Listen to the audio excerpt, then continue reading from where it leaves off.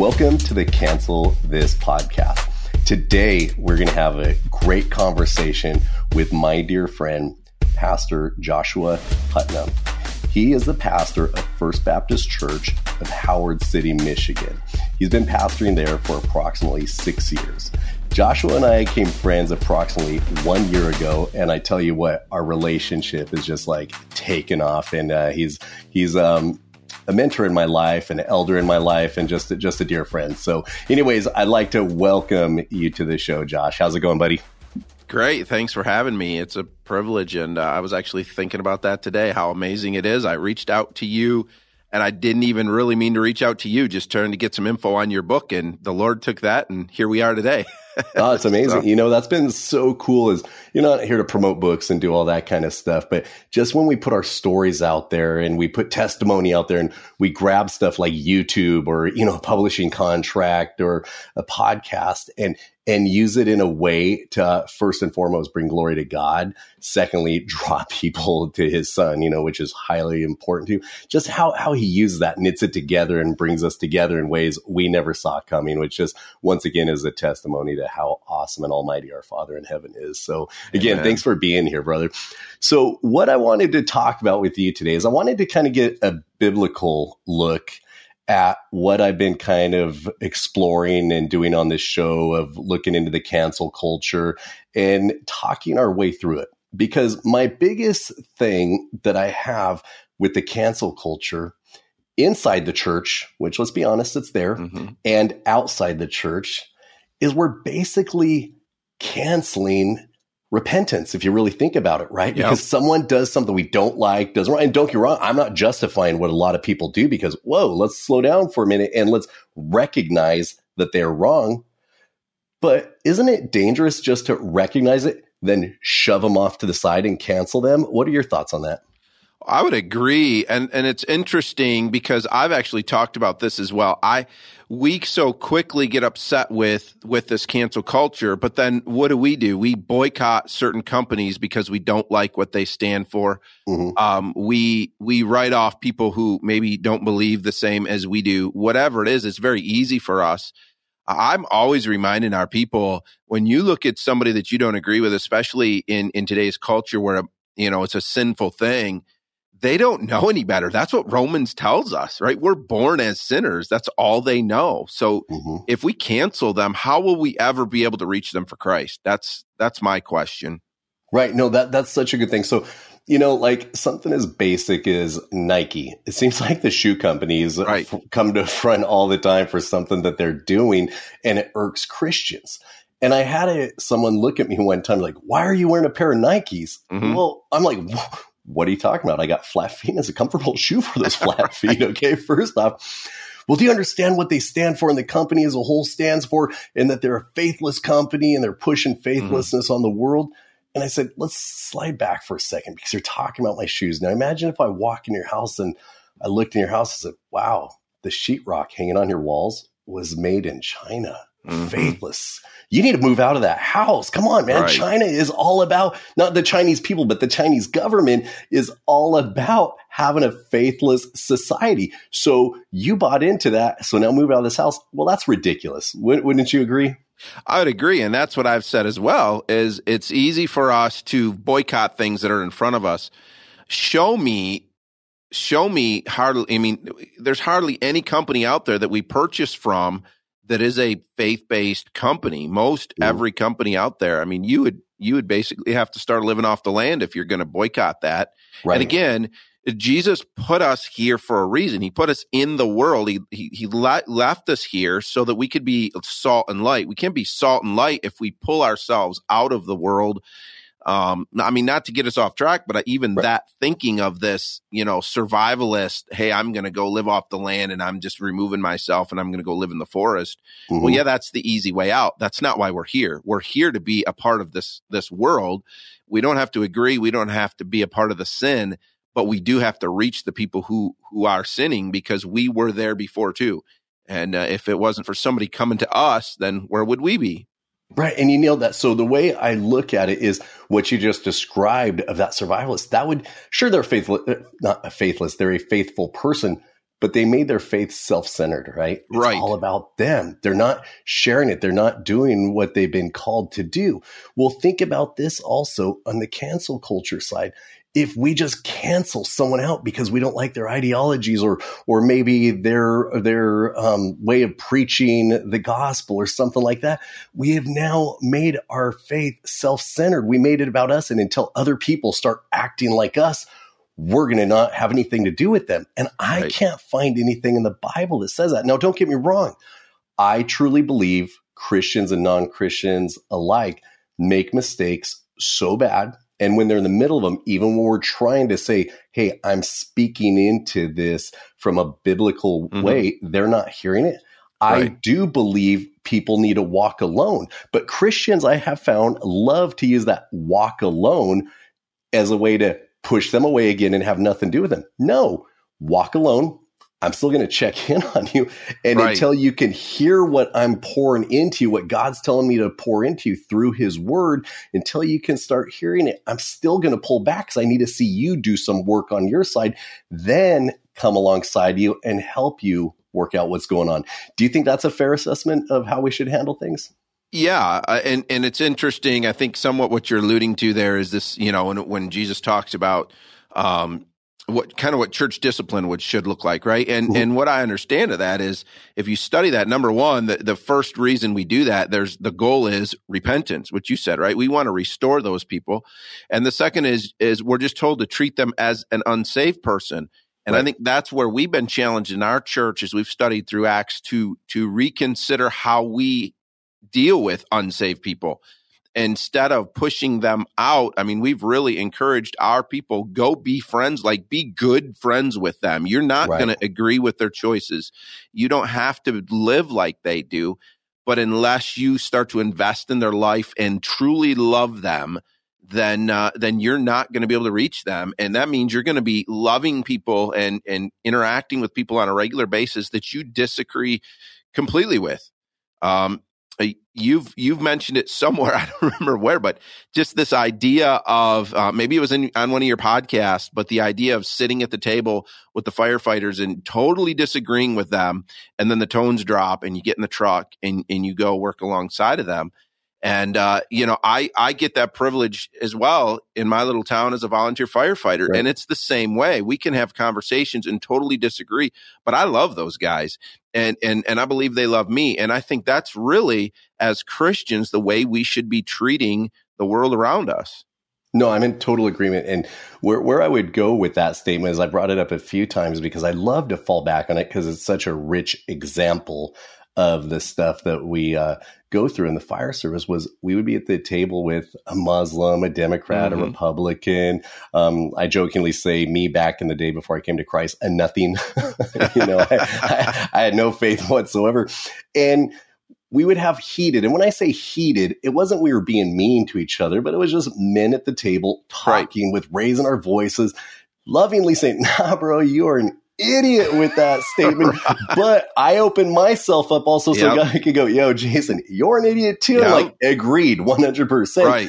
Although I don't see eye to eye with you on stuff.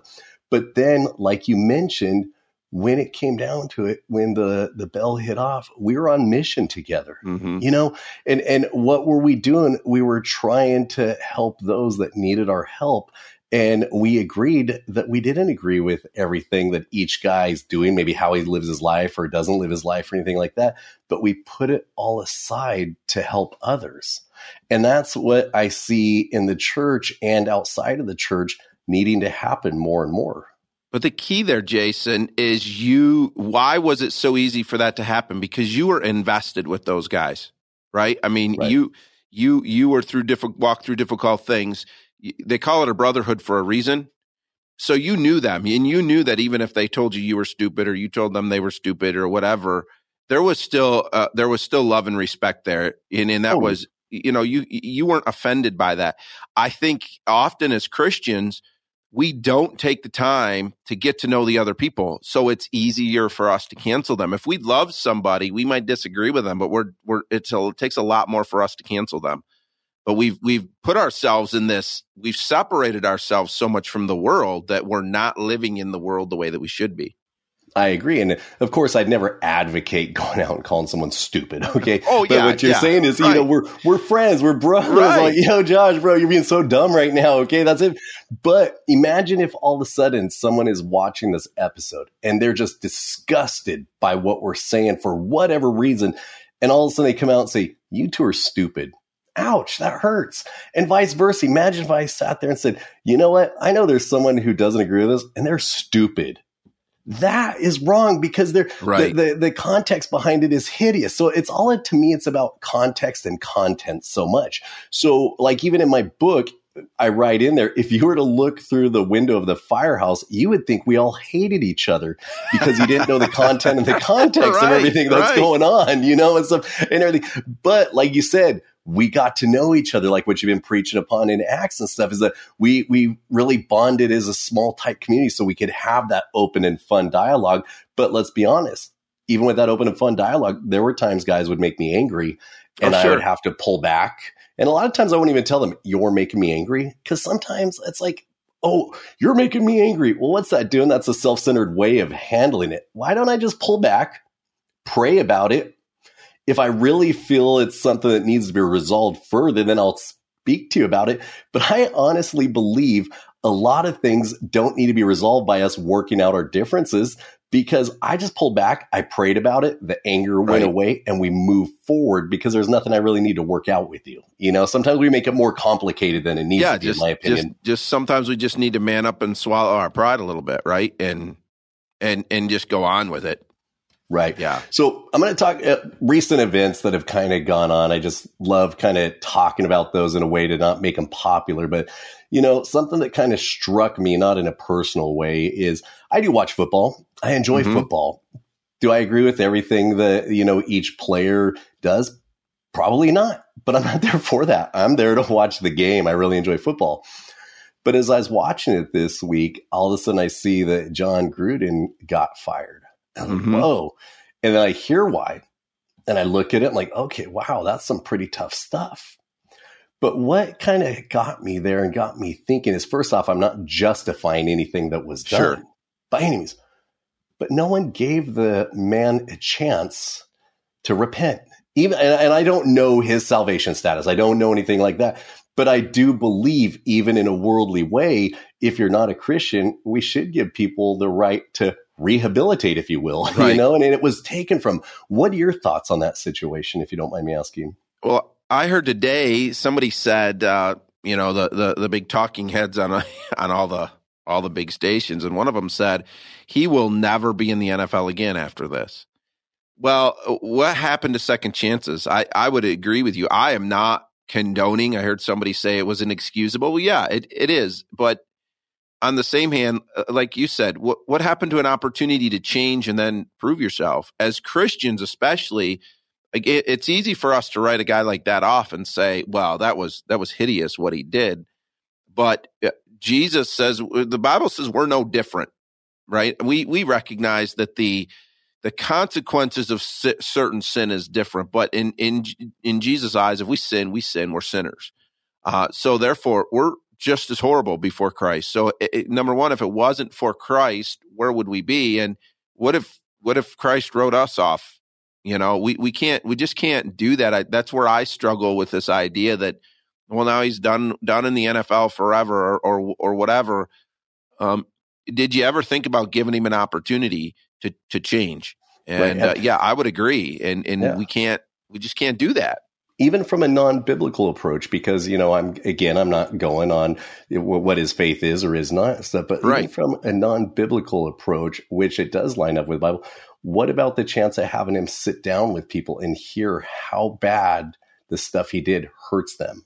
Right. There are things I have said, I have done, and if there was a screen behind me that showed every sin I ever committed in my life, Josh, he probably wouldn't come on the show. I'm going to be clear with you. He'd be like, I don't want anything to do with that guy, Here's a great example. I don't know how much of a NASCAR fan you are. I'm born and raised in Michigan. So when you talk about the NFL, being a Lions fan, we've got more heartaches than anything. So they're still a team. Hey, I think they're the only team in a minute. They're the only team that struggles more than the Raiders. Okay, no, I'm just joking. I hear you. So anyways, was it I think it was 2 years ago. Maybe it was just last year. It's all time with everything going on. It's just weird anymore. But they were doing the online thing for NASCAR, and that was really cool. And one of the drivers let a racial slur slip. Didn't know he was being recorded. Didn't know he was live. Turned into a big deal. Same thing. Canceled. All the sponsors said, no, we don't want anything to do with him. His owner was forced to say, no, don't want anything to do with him, and he was fired. But NASCAR gave him an opportunity, and he sat down with, like you just said, he sat down with people of other race, and he talked with them, and he went through some rehabilitation, and he was able to prove to others that he was truly sorry and changing. Right now, he's back with a better team and running really well. And I was encouraged to see that he was given another chance instead of throwing everything away just because of that. Right. And that's what's so good about the hearing how vile that word truly is to other people. Because it is. But if you never engage culture and don't hear it, because maybe here's the common fight. Well, I hear it in rap music all the time, Okay. Again, content and context. Okay. So this man says it. Then he sits and hears it. Well, what I truly believe it is I don't know the man. Probably not a racist, but he didn't realize how he was feeding into racism. Right. I truly believe that because, racists, trust me, they exist. And I lovingly say, even as a follower of Christ and a man who has elders like you above me, when I encounter racists, I truly want to punch them in their throat. That's how because it's such a disgusting sin against God. And I know they're all dirty rags, but God, I'd always say God isn't a diverse God, but he created diversity. He created people in his likeness. And that shows me something pretty amazing there. And if all of a sudden someone doesn't like someone because of that diverse background they come from or their heritage they come from, that's a hard one for me to swallow because for whatever reason, I just have protective tendencies in me that go above and beyond just praying for people at times. It's the physical aspect. So I hear when people who have suffered through discrimination, have suffered through so much pain, so much heartache over generations in their family, to hear that, I can truly understand why it's a stab to their heart and they would immediately want to cancel that person. But what I say is just pray, reflect, and let's see if we can rehabilitate this person. Right. Yeah, and I think there's a very fine line as Christians that we need to walk between canceling, but being almost going over to the woke side of things, right? No, we need to walk that line. As you were talking, I was thinking of another illustration. And again, the things that we're learning, it's very uncomfortable for many of us as Christians, the whole, the gay and lesbian movement, that's uncomfortable for us. But I was reading, and she was a former lesbian, Lord saved her. She said, hey, what I see is that Christians need to stop just immediately judging and not, they don't have to agree. And she said that. I'm not condoning the sin, but we need to take the time to get to know them, because she said, here's the thing is we as Christians, we'll just preach the gospel to them and we'll hit them. And it's a matter of, well, you didn't repent and you're wrong and we're going to write you off. But rather understanding that that's one of those lifestyles that is all encompassing. So for them to get saved and remove themselves from that lifestyle, it's a matter of, it's their whole life. It's their friends. It's what they do to pass their time. Because they've been shut out by the rest of the world. So they become so much a part of this other culture that it's not just like, somebody says, well, I'm going to get saved and start going to church on Sunday, but literally they're losing everything. And so there's some hesitancy there. And she said it would be much better if as Christians, we would just take the time to get to know them and understand that we're not condoning their lifestyle, but we can still love them and be a part of who they are. And I think what you said plays right into that, right? We're so quick to judge against sin and then write them off or cancel them rather than take the time to spend with them. I think about, we often kind of joke tongue in cheek, well, Jesus ate with tax collectors and this and that. Do we realize how much tax collectors were hated? Right. And Jesus went to lunch with them. He wasn't one of them. He didn't become one of them. and we say, well, he was Jesus. No, he was our example that we should be doing the same things. And Jesus genuinely cared for them. Oh yeah. When I to go down that realm there of like actually doing studies a little, I hate saying deeper, because we should all go as deep as God wants us to Right. go, which is constantly growing in the word and stuff. But the racism between, quote, tribes and people back then, man, what people think of the Samaritans, Right. I mean, they weren't thought of very highly and stuff. But what I love about your take on this of dealing with people that are not Christians, that are still living in unrepentant sin, is we approach them as if they should recognize it as sin. Bro, I've been bathed in the Holy Spirit. The God's infallible word has become my entire truth. But before I was a Christian, this is how I fall back on it sometimes as I think Right. about my pre-Christian days. But before I was a Christian, your Bible, lovingly said as a Christian nowadays, I don't believe it, it was a book of lies. That was nothing. It was nothing, dude. It was no different than People Magazine, dude. But whatever. You guys just want to hold People Magazine up as your Bible, go for it. So I was in a bad spot because I was not bathed in the Holy Spirit. So I didn't have the same truths as you. So if now I don't believe the same truths as you, and then you come at me and the first thing you start doing is convicting me of my sin, you feel that's the first thing Right. you've been called to do as a follower Right. of Christ, I'm kind of going to have pushback right away. Absolutely. Now, if you sit down because you truly love me as your neighbor this much, that you just want to pour that love onto me, now my ears are going to start opening. And as you know, with my story, I was a pretty hardened dude, Right. and it took a lot for me to finally be able to shut down the noise of this world and hear the truth. So with what you say there, when Christians go into the gay community with you better, shame on you, and this, and you're going to hell, and well, okay, sure, you're bringing them truth. But I always respectfully say, could we look back at the way you're bringing that truth? Are you Right. bringing it in a Christ-like way? Well, yeah, he turned over tables. You know that one. You know me when people say my first day on my house, shut up. That was in the a temple. one-time thing, man. That was, and it was content. What was happening within the temple? Okay, I didn't see Jesus go to the well and chuck the lady down it, right? Right. I mean, if you think about it and stuff, and just so people listening, I'm not trying to say Christians are wrong. If you want to find the person who is the lead wrong person, I'm at the front of the line. Okay. But I want to try to learn from my wrongness. I want to try to learn from that. And I try to show other Christians to hold a mirror up and just take a look at the way you're doing things and see how it would make you feel. Yeah, and you hit the biggest thing is, why would we expect, you talked about your life before Christ.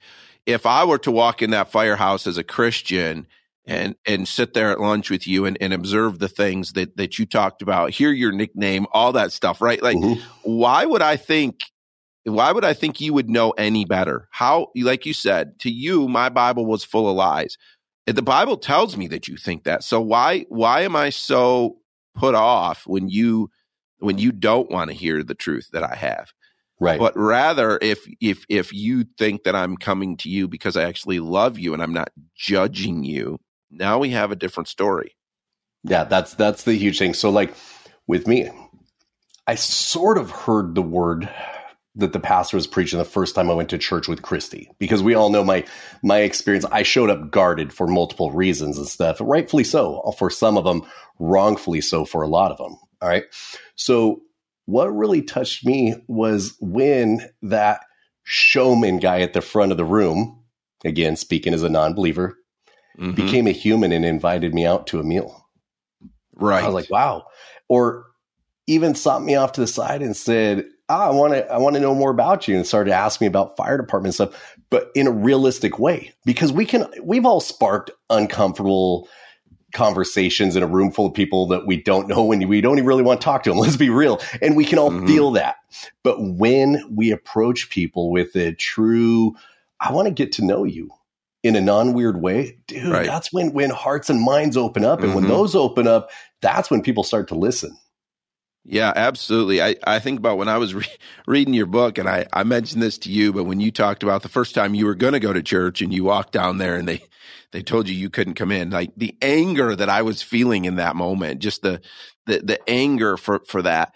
But we do the same thing when we judge, when we judge sin the way that we do. The Bible tells us that you and I as Christians, Jason, I have a responsibility to judge you, right? You've talked about our relationship, and you'll reach out to me and say, hey, I'm thinking about this. What do you think? I have a responsibility because you're my brother, because you should know better, right? So I have a responsibility to help keep you in line and judge. I hate when people say, well, you shouldn't judge me. Yes, I should. Yeah. You should. But I should not judge an unbeliever because they don't know better. I should never judge them. I'm called to love them. I'm never called to agree with them, but I'm called to love them. Well, that's what people, even I think with inside the church, that's what I love about you is, how trained up you are on scripture and the view you have of it as a, me more, I slide over the evangelistic side where I want to get people to you, you know what I mean? And stuff so they could go deeper with the word with you.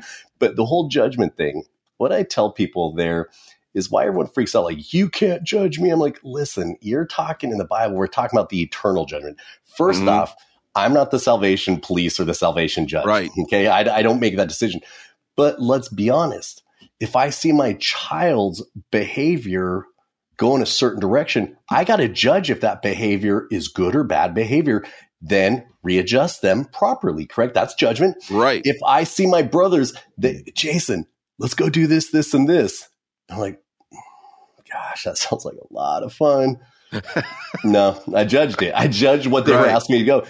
Guys, I don't think we should because of this, this, and this. Well, I'm giving them the scripturally backed reasons why I judged the what they wanted to do. And then I thought ahead about the behavior that could have come out of it. And none of it looked like it was going to glorify God. So I had to pull away from it. That's the judgment you and I are talking about. We got to correct 100%. Yes. But I think where we might have an issue also, Josh, was I've been overcorrected way too many times. Oh, yeah. Let me throw one out there for you. Ever since I've written a book, I love the fact that they feel they can speak into my life, which is cool. But bro, hear me out when I say this. You're going to laugh out this. People will say, Jason, stay humble. That don't even know me. My response to them is, don't kick puppies. People are like, what are you talking about? I'm like, or someone else came and said, Jason, you need to make sure you stay humble. And I go, you need to make sure you don't cheat on your wife. And they're like, what? I'm like, well, hear me out. Like, I think sometimes that we feel the whole iron sharpens iron, keeping an eye on our brother, all this kind of stuff gives us liberties to speak into things that we shouldn't be speaking in. Now, if I'm not being humble, bro, you know me. I'm the first one that says, come kick the chair out from under me. Then I'm going to say, Christy, Josh said this. Christy being my wife, Josh said this. Do you right? And she's like, yeah, Josh is right. I'm like, darn it. Okay. Then I'm going to try better. Yeah, go ahead. I was just going to say, you say that and I laugh because I think when you were getting ready to release the podcast, you put it on Facebook and one of the first comments was, stay humble, bro. And I was like, I think I'll stay out of it, right? Because I know you. And then Christy commented, I think, but she said something like, if you knew my husband, you would know. I know you and I understand that that's probably not something you're ever going to have to worry about. I mean, not that you're not. Well, I am. Guarded, I have, right? But I have stuff in place. I have my elder, like I say, you're my long-reaching elder and stuff, and you're you have on people at home. Yeah, I have people at home. I have my local church, which is my go-to. Like, check this out. The other day, someone sends my men's group at our house. Well, our pastor is part of the men's group because I'm not. Don't get me wrong. We are in the Word. But it's an organic men's group where we just hang out and have some pizza, relax, and do whatever here and stuff, and just talk about whatever. Well, someone in the men's group sends out, they saw my book in Barnes & Noble, and it had a very nice write-up about it right underneath it. And so he goes, Jason, was that you that wrote this? And my pastor goes, no, actually, that book is called The Reservist. It's about a mom who reserves seats for their child's functions. Dude, he just blew me out of the water and stuff. Those are the guys. And I'm like, dude, if I even wanted accolades for my book for my local church, they're not giving it to me. Okay. They're like, Nah, go out and be the parking lot attendant. Okay, right. Jason. I'm like, yeah, dude, I'm in on that. So I love that you recognize that. But as Christians, it's tough because we automatically want to look for the negatives in people's lives and correct them as opposed to propping up the positives. Yeah, absolutely. And I've found that just a little bit that I've started to get into, online ministry. It doesn't take much for people who have no clue who I am to write with a negative comment, So you find that. And I think part of it is we want to tear people down so we feel better about ourselves. Right. Well, I had a fun conversation. A guy hit me and he's a national guy and super nice, but he was kind of not cool. And he brought something up and he's like, when we were talking, he's like, yeah, well, we need to watch out for pastors that put gel in their hair. And I'm filling up here. I'm like, okay, I got some gel in my hair. Wow. All right. Personal attack. I hear you. Skinny jeans, all this type of stuff and everything. And he was like going, he's all, because it can open this, this, and this. It's like, hey, how old are you? And he's all, I'm 64 years old. I'm like, you're the first 64-year-old man I've ever met that doesn't have a gray hair on his head. That's awesome. So I basically called him out for dyeing his hair, but telling me not to put gel in my hair, in a fun, in a Jason sort of way. Because yes, as you know, I have to pull back because sometimes the fireman comes out in me like, and stuff. Yeah. But, it's like, I just wanted to let him know he was truly being hypocritical because I too can be hypocritical so many times, Yeah, but it's easy. There again, is that not what we're talking about? There's somebody who just immediately wants to cancel that. Right. I mean, we joke in my church when's pastor going to be wearing skinny jeans or, we joke that way. But the reality is there's guys out there that dress like that are great. That's just the way they dress. But unfortunately, because of those that haven't, we just immediately cancel everybody that looks like that instead of getting to know who they are. And it falls back onto me being turned away from the church for the way I was dressed. I could be just an arrogant punk in return because honestly, when I see pastors feeling that they have to wear a suit and tie, oh, come on, bro, you don't need to wear that. Well, that's an arrogance on my side too. Let the man wear what the man wants to wear. Mm-hmm. He's so scripturally sound and let him do his thing. I do believe we need to bring a level of respect when we are preaching the word. But dude, I have no problem with jeans. I have no problems with a t-shirt that doesn't draw, people away from the message and stuff. Right. I really don't, because I'll be honest, I once saw a message with a guy that was so vibrantly dressed, I couldn't get my mind off his clothes. I was like, geez, and it reminded me of, someone once said, because like I was asking about like how women should dress in church or something like that. And he says, everyone, I loved it. They didn't just pick on women or anything, and talk to. I said, everyone should dress in a way that brings other people's eyes to your face. And I like that. I really enjoyed that, and stuff. Yeah. So, yeah. Well, so one of the things I've found, Jason, too, is like you say that as a pastor, I've actually worked really hard, and it's been different. Our people have had to kind of learn that this is okay. But I don't go around telling people I'm a pastor. That's really the last thing I want them to know. Mm-hmm. And so being on the fire department, being involved in the community, we're a one stoplight town here. So, I'm running a call on somebody and then 2 days later I see him in the grocery store. Right. So I'm rubbing shoulders with people in the community constantly, getting to know people in the school when we go. But what it's doing is then when they find out I'm a pastor, it's like, oh, well, he's kind of a real guy. Like he hangs out with us and, so I've worked hard at letting people know that just a pastor is what I do.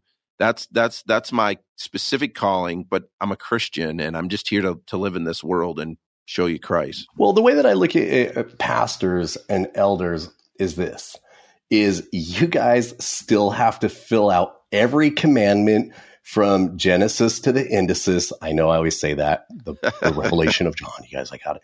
But you guys have to fill all of that out just like everyone else. But you also have some duties that also go above and beyond the duties that some have been given as followers of Christ. And so you have these duties up here, which you must fulfill.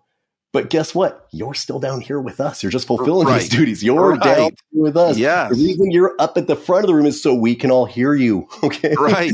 Yes, exactly. The second you're done, you drop down. you still have these duties up here as an elder, as a pastor, as someone who has been given something a little more when it comes to the understanding of the word and how to teach it and bring it to people and love on people. You still have that, but it doesn't make you any better or any worse than the rest of us. And I think sometimes pastors get put in weird places. It's not just up here. You guys get put in weird places where I'm like, dude, that's Josh. Okay. Yes, he's a pastor. Guess what? He's not pastoring right now. Okay.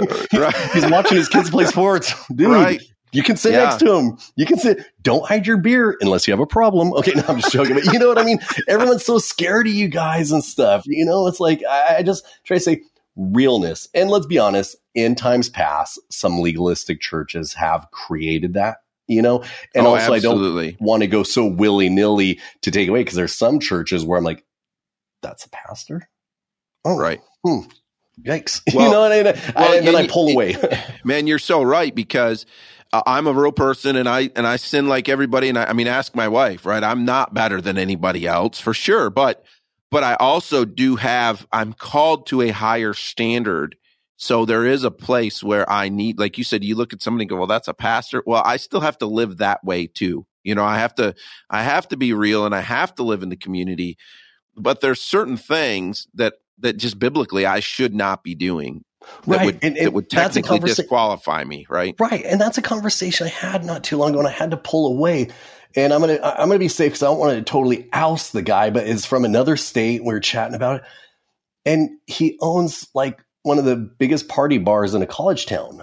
And so I'm just checking. And then they have like one of their biggest money makers is this shot thing that they do, you know, all these shots. I'm like, you're the pastor and you own a bar that's giving shots to, and I don't want to get an alcohol thing and stuff, because I have my own views on that, where I, you know, wine and a couple beers, I'm okay. Anything that's going to blast you right away, I'm just not on board with, I'll be honest with you. And I know we could have, oh man, we could get canceled just in that discussion alone. But how can a pastor do that? That was my question, you know? Right there is one of those things, and I don't want to open this up, but I have a conviction, especially because I'm a pastor, that's something that I won't have anything to do with. If I came to your house and, you know, you open that beer, I'm not going to cancel you. I'm not going to be offended, but I'm also not going to, because I know there's probably somebody else in my church who would be offended. And if they saw me doing that, and of course I have other convictions as well. Oh yeah. But because I'm in a position where people are watching more so than, you know, I make those decisions. And I think that, you know, maybe this isn't part of our conversation, but I see people doing that with you, where they get frustrated with you because they say you have this platform. That's not really what you were called to be, right? That the leader of moral or whatever, right? You've been given a platform because of your book, and from there you point people to Christ. But this idea of people, you know, because I've seen it. Well, you've got a platform. You're supposed to be a leader, and that's not who you're called to be. You're called to be you, you know. And that's what I try to do, is I make it very, very clear that personally, I have a couple glasses of wine a week. That's me. Okay. Now, if I need to have it, well, we got an issue here. We need to work on that. You know, so people say, but Jason, now you're in this position where you could make a brother stumble. And I'm like, you know, and also now I'm feeling guilt. What do I do here? And so I really feel, you know, or Jason, you got to act different. You can't joke anymore. What do you mean I can't tell jokes? Obviously, I can't tell jokes that are awful and horrible and demeaning. But let's be honest, every once in a while I can push that fun edge and just have people shake their head at me, you know, and stuff. Am I taking glory away from God? Am I ruining my testimony? No, I'm not. You know what I mean? But as you know, people love to cancel within the church because you've been given a platform and you didn't act the way we expect you. Well, I would truly like to go back and maybe look at young Timothy's life. You know what I mean? Yeah. When Paul, let's look at the apostles, dude, they walked with Jesus and they doubted him. I'm like, what? They remember when he returned, they're all touching his hands and stuff, the holes in his hands. Like, come on now, you know? And so I look at them like they're imperfect. It's not a justification for us to embrace our imperfections by any means. But come on now, sometimes let's take it down a notch. I don't see us serving a God of guilt and a God of shame. I see us serving a God that wants so much more for us, you know? Right. And a God of grace. Yeah. Amen. Boom. See, there's the pastor right there. Boom. Pastor. Oh, sorry. Pastoral bomb right there and stuff. Grace. Yeah. Well, you talk about Timothy. I brought this out when we studied Timothy. Timothy's dad, scholars believe his dad died when he was young. His dad was Greek. So his mom had made a wrong, not a smart choice by marrying outside of the Jewish people already. So he was born into already a messed up home. Right. And then his dad died. So he's raised by his mom and his grandma. He was, we talk about racism. What was Timothy? Timothy was what would we like he was half Jew, half Gentile. You want to talk about a guy who would have grown up getting picked on, not having a clue what his identity was. That's who we're talking about with Timothy, and that's who God used. We talk about a guy like Paul. We forget about his past. You can't tell me that who Paul was, that there wasn't some struggle as he continued forward to, with the language or whatever it was. But Paul was an evil person, Right. Yep. So I was right there throwing Bibles out, kicking over manger scenes, all sorts of stuff prior to coming to Christ. And I'm not saying I get it like it's a good thing, but I get where he was, the rebellion that we all have, that, even as a Christian, I sometimes explain it, whether it's right or wrong, that I still feel like I'm toting this dead body along with me that still wants all this stuff that dead people want, you know what I mean? And so, but then my spiritual body is dragging it with me as we go through this world here, And so I see where Paul was, I see where he was, and believe it or not, I don't see Paul being like claiming total guilt all the time, but in his writings, I see a lot of guilt in there for his past, but I don't see him like a woe is me guilt. I see him falling back into it as like, I shouldn't have done this. And this is where I'm at now. And this is the glory of Christ that I want to point you all to, Right. Pointing out the grace of God in his life. Right. Yeah. Right. What I read into it. Yeah, man. So again, talking about this, cancel culture, or, my buddy Billy Hallowell, like he likes to call it the cancer culture, which is, I'm in total agreement. I'm like, wow, that's too late to change the name of the podcast. But then again, it's not a very kind name either. And so, but with that being said, you just brought up so many things like about Timothy and about Paul and all these people that the world would want to cancel, even the apostles, right? Oh, yeah. Didn't Paul hang out for a while before he kind of met up with all the original apostles, if you will, because he was scared of, they wouldn't believe him, agree with him and stuff. Imagine what would happen if he was, quote, canceled, even though I know God predestined. I know it was all set up ahead of time. But from a worldly standpoint, I think so often what happens when we cancel out people that God wants to have a voice, but the world won't let them have it? What are your thoughts on that? Oh, absolutely. And I think we do that when we forget who we were, and we don't. You said Paul talks about his past in a sense of guilt, but not living in that guilt. And again, that's because he understands the grace of God in his life. He's looking back, and I think that's a constant reminder to him. We are just finishing up Acts. We're in like 22 right now. And I love it. He comes back to Jerusalem, and the Jews riot, and he's getting arrested, and the Romans are dragging him away, and he turns around on the steps, and it's like one last plea to the Jews. And I brought out to our people, I said, Paul was raised in Jerusalem. He came back there, and he learned at the feet of Gamaliel. That's like the greatest person you could learn from. He was well known. I guarantee you that Paul ran the streets in his free time with people that were in that crowd trying to cancel him. And what did he do? He turned around and gave one last plea for their salvation. And in that, he even did much what you did in your book. He walked back through his life and said, guys, this is who I was.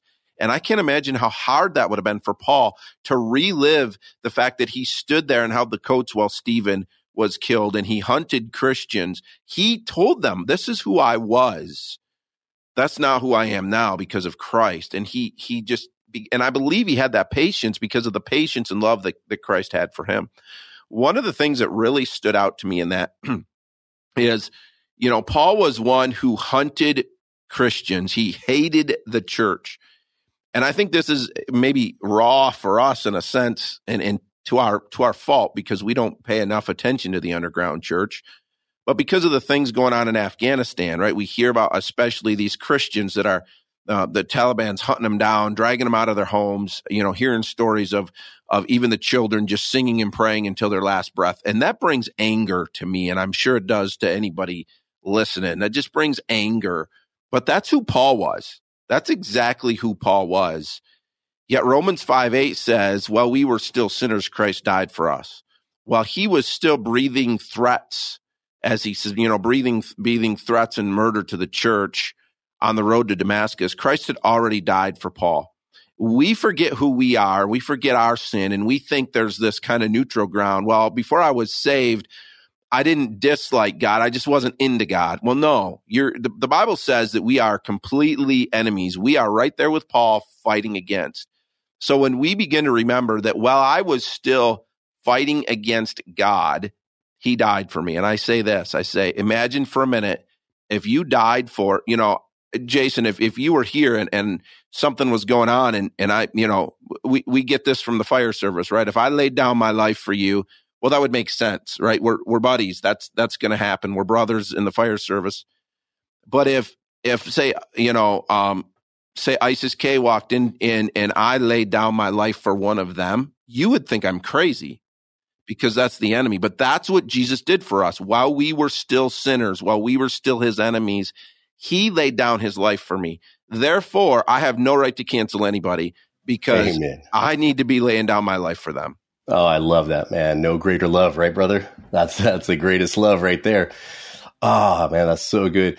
Hey, Josh, dude, this was such an awesome talk, man. I love your perspective on things. I love that you and I can just kind of take the gloves off and truly have a good conversation while keeping it Christ-centered. Talk about, topics that are going to scare some people, but do it in a non-scary way and have those conversations. So I really appreciate you putting some time aside and coming on the Cancel This podcast today. Well, it was my privilege for sure, Jason. I appreciate it and appreciate the opportunity to be here. And thanks for that, for inviting me. Cool. Hey, and before I let you go, why don't you tell people about your podcast and where they can hear it in your YouTube channel and all that good stuff? Oh, sure. So I never would have assumed myself to be a YouTuber, but I'm a little over a year in now. So I would love it if you would check me out on YouTube. You can find me on just search Thinking Out Loud with PJ. That's Thinking Out Loud with PJ. You can Google it or go on YouTube. You'll find my channel. I'd appreciate you subscribing. I'm a smaller channel, as we've kind of talked about today. The topics that I have are not topics that a lot of people want to listen to. So that's why you're here, brother. That's why I'm here. So, but I would love it. Yeah. If you would check me out and then subscribe, and I post videos weekly. So yeah, jump on over and check it out. Awesome. Well, you have yourself a great day, man. We'll be chatting again before long, I know for a fact. All right. Sounds good. Thank you.